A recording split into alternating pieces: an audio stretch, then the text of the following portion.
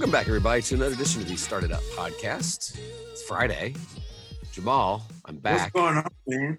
I was in Miami.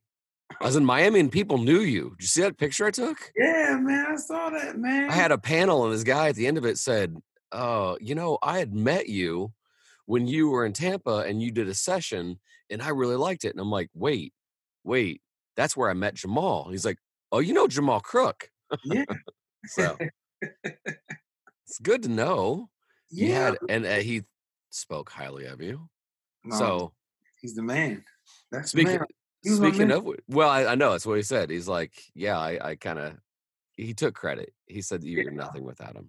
No, he This didn't one, say that. He didn't say that. he teed it up for me, man. He was very influential in my teaching career. Well, ironically enough, it's what we're talking about today.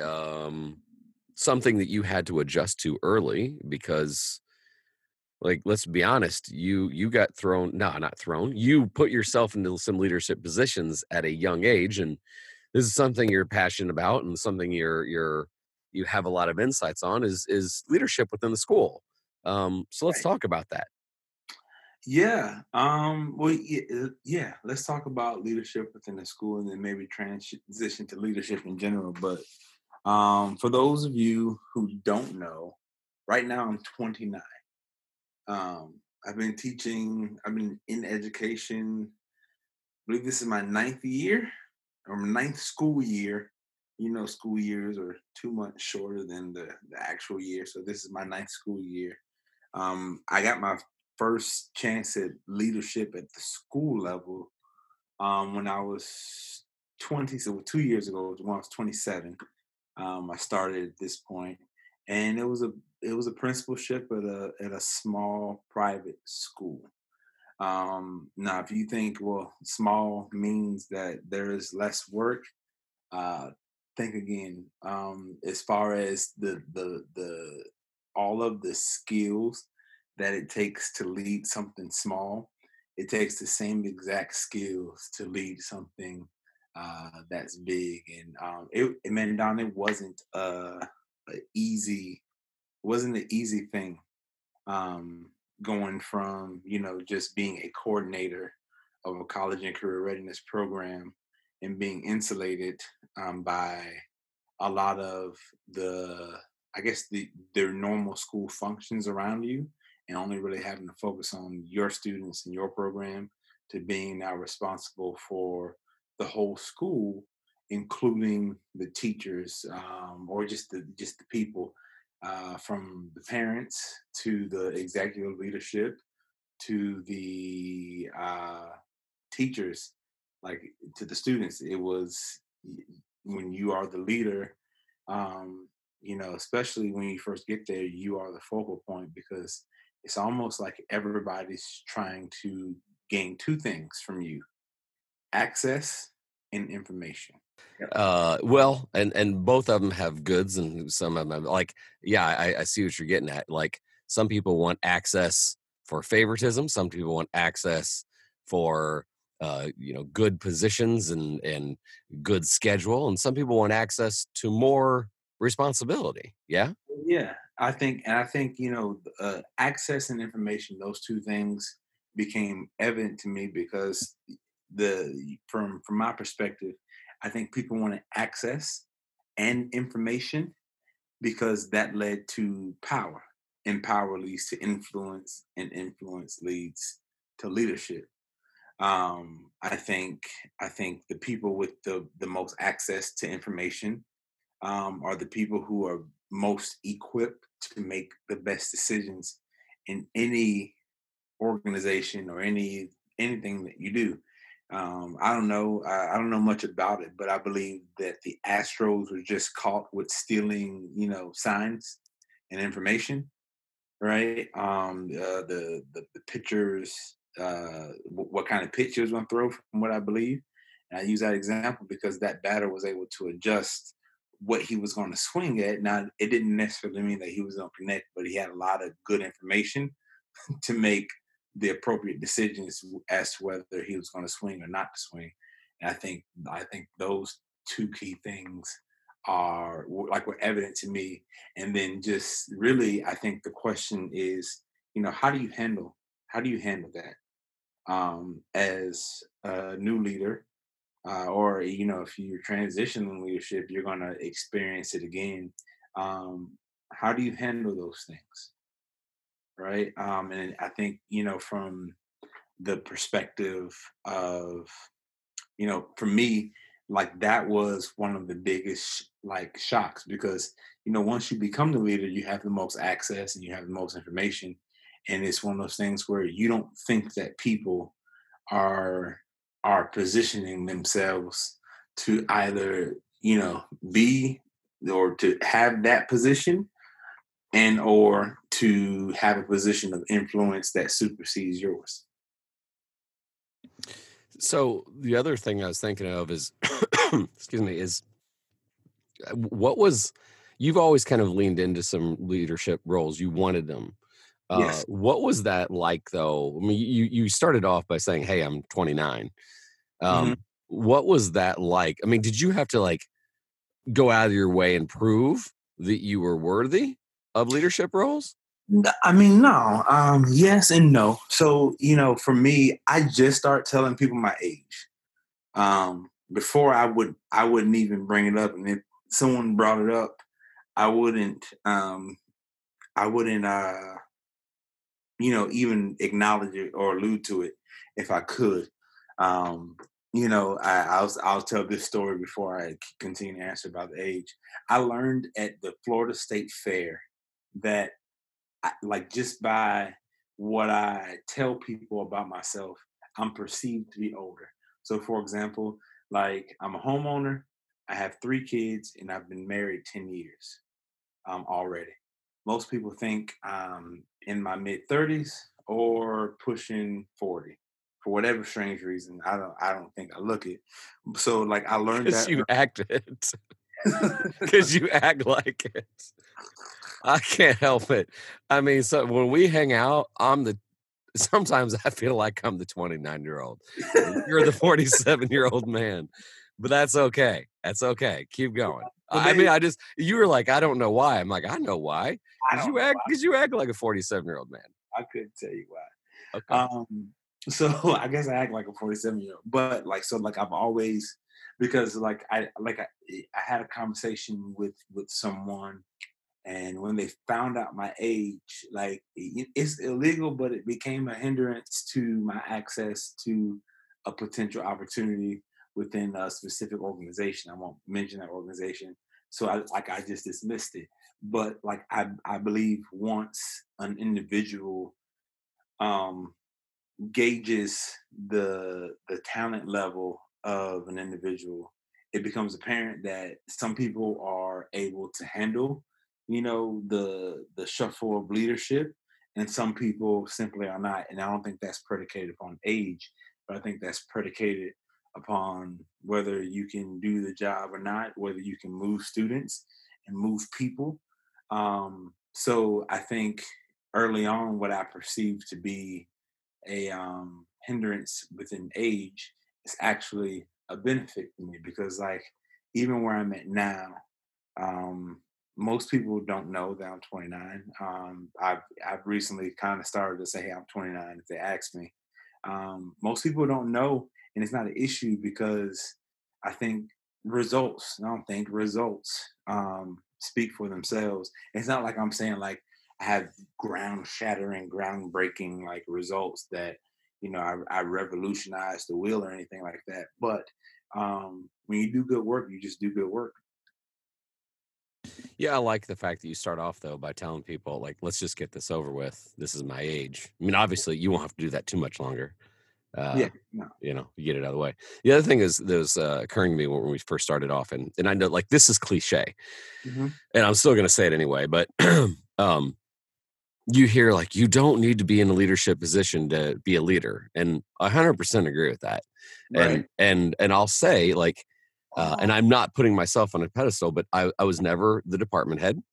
Um, I was never a vice principal, never guidance department. Like I was just I'm about ready to set my own trap by saying I was just teacher. I was a teacher, but I had leadership in my own way, and I took leadership roles in the sense that we created new classes or new projects or new streams and new channels and everything else like that. So I will say that I've seen some people kind of sit back and wait because Right. my air quotes, they're not in charge. And I'm like, no, man, like, because I know like you can speak more to this than I can, but like a principal loves it if you don't have a leadership role and you're acting like a leader. I mean, like, because I remember, like, hey, I'd like to grow my program. Instead of it being 1 year, I wanted to make it in 4. And here's all the different ways we can grow. We can start using the community access channel. We can do a film fest. And he's like, okay. Right. Right. And uh, you know, title does not make you a leader. There have been numerous amounts of times at every school when the person with the title has no influence on the staff. I'm gonna say the organization, and that person speaks and nothing happens. That is someone who holds a title who is not a leader. But then you'll have someone within that organization who speaks, and then and things happen and things move. That is whoever people perceive to be the leader. And leadership simply, in in my opinion, it won't buy you bubble gum at the store. But I believe that leadership is simply influence, in your ability to influence others to achieve positive results for the mission or your organization or your school or whatever that may be. And if you have no influence with people, then you are not the leader, no matter what your position is. Furthermore, there are two things that drive leadership. And like this is so essential, and I need you guys to catch this. So if you're not listening, listen now. There are two things that drive leadership, right? Those two things in people are the heart and mind, right? And I said them respectively in order: the heart and mind. If you don't have the hearts of the people that you're trying to influence, you'll never get to their mind. And if you go after their mind with data and analytics and why they should do whatever they should do, people don't operate like that. If you get their hearts, right, which takes time, which takes relationship building, which means I have to know about your family. I have to care about you on a deeper level. I actually kind of have to love you, or we have to feel some kind of connection. We have to like each other. Because if I can get to your heart, the mind will follow the heart. Yeah, boy, now let's drop on that. And we've seen it. I mean, I've seen it like in a manipulative way too. Right. You're talking about in a good way, and as it Yeah. should. But yeah, I mean I agree. I think one of the books that I underlined bold and italics more than anything was Leaders Eat Last Hmm. by Simon Sinek. And yeah, I mean, the great leaders he highlighted in that book, they put everybody, they won their hearts. And Hmm. so when it came time to winning over their minds, like I remember one of my favorite parts of that book was he was talking about like, hey, we are going to have some hard economic times. Here's the light at the end of the tunnel. I think we can get out of it. But if you can, the people that have been working here longer and quite frankly have had a little bit more built up, please take some voluntary vacation days and more or less gift them to the people. So that, some people just took unpaid vacations. Hmm. And so that money then transferred over to the people that really needed it and they were younger and all of that other stuff. And I remember reading that and like that makes no sense on paper. Hmm. Like, hey, you know, let the younger person take your money is what it's decoded as. But Right. they like, hey, you know what? We're all in this together. We can right the ship. By the economic forecast, we think that we can get out of this, but there's going to be some hard times ahead. Won't you please not work? Would you please take a week off? Hmm. And younger person that needs the money, okay, you're probably not going to take any vacation this year, but go ahead and grab those extra hours. I think that was genius. And Oh I yeah. and I've seen that to where great principals, I mean, now we're circling back to school, but great principals they made you the rock star. When times were tough, they sacrificed it. And I know even like in an elementary school sense, I've seen time and time again the principals my children had, they they would be the one in the dunk tank or shaving their head or putting whipped cream on their face or whatever. And I just love that, Right. making sure the heart's there before the head. Right. And as I was reflecting today, so I'm doing some initiatives at my school to work with bottom quartile students. And if you are at a school, this is shameless plug, and I'm into learning. If you are at a school and you guys are doing a really fantastic job moving your bottom quartile students, please shoot me an email. I would love to discuss and brainstorm and throw some ideas at you to see kind of what you guys do and learn more about it. But I'm leading some initiatives, and the one of the most exhausting things and the best things about leadership is the intellectual capacity in which you have to operate on a daily basis in the sense of giving yourself to others, listening to all of their making other people the center of your universe. And that has been, um, as of late, the most rewarding and the most challenging thing that that I've had to do over these last, a month and a half. Is that you try to do it every day, but it's intensified because you're trying to move people to a higher level, and the only way, or I say move people to a higher level or move people in a direction to impact change for other people, you have to connect to those people so those people can connect to other people. And spending the time to talk, to get to know them, to build that trust on a deeper level has been the most physically exhausting thing that I've done in the last month and a half. Mm, I like that. Um, One thing I was on it flu season. Actually, I'm over that. But one thing that has always stood out is a quote, and this is a little bit of a left turn, but it circles all back. Although it's kind of in the hands of students, but Seth Godin's quote is that education can be boiled down to two things: solving interesting problems and the leadership to get it done. Mhm. At a teacher level and a student level. I That's mean, like, every seriously, level. every now and then I think of that, and I used to start. I mean, like, that was like, actually, I think it was from Lynchpin, the book Lynchpin, from Seth Godin, and I hit metaphorically my students over the head with that quote, and like, the more we thought about it, we're like, well, solving interesting problems and then the leadership to get it done, because I mean, I think that, inquiry and curiosity of wanting to get things done or the like solve interesting problems. But I know both administrators, teachers, adults, New Year's resolutions, whatever, that leadership to lead people to get things done or lead yourself to get it done is, I always think, like the gold standard of what I think of, not only education, but it's that crown jewel of anything. Yeah, like any business, solving interesting problems and the leadership to get it done. That leadership to get it done is so crucial. And obviously there's so many nuances to it. And Right. in this new role, this new role I have, I'm I, I'm learning by the day what leadership is. And I've come short several times. Mhm. But for us to get things done, I know that I have to take ultimate responsibility, because if they didn't do their job right, I didn't prepare them right. Mhm.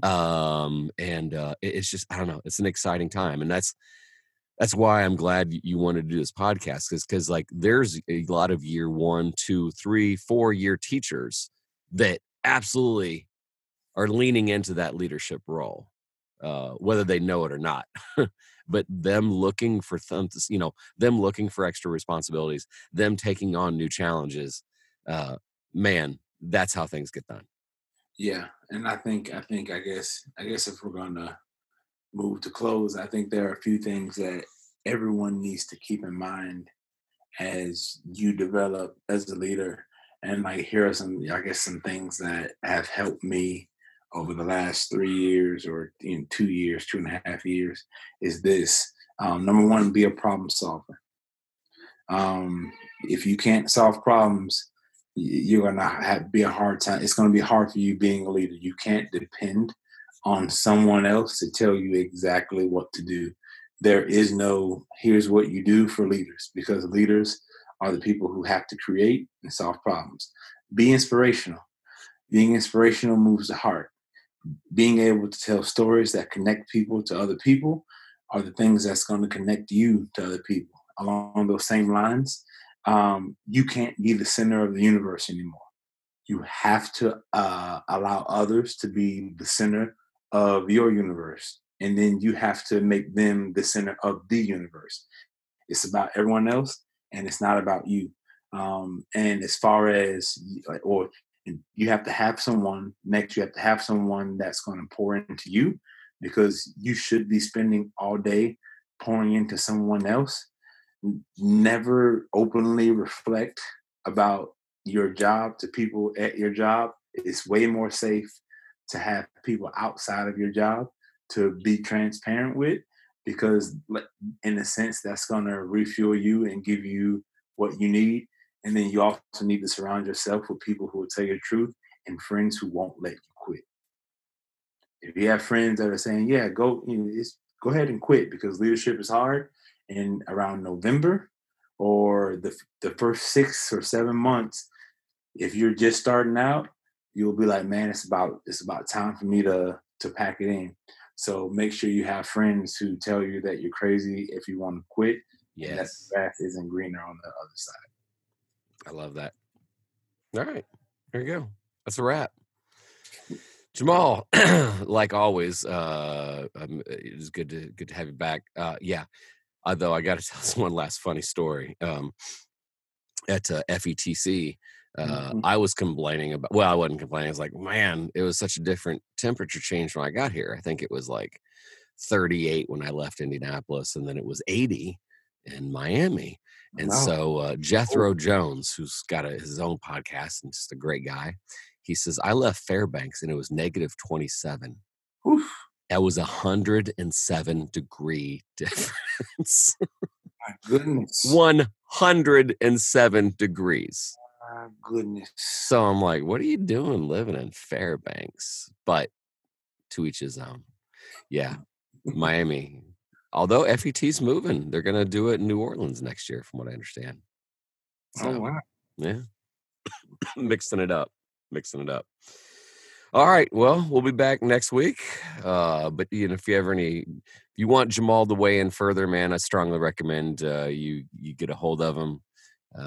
You can always drop a comment. We always read them. But Jamal's a ninja when it comes to a lot of school leadership. So give him some feedback. All right, man. Well, cool.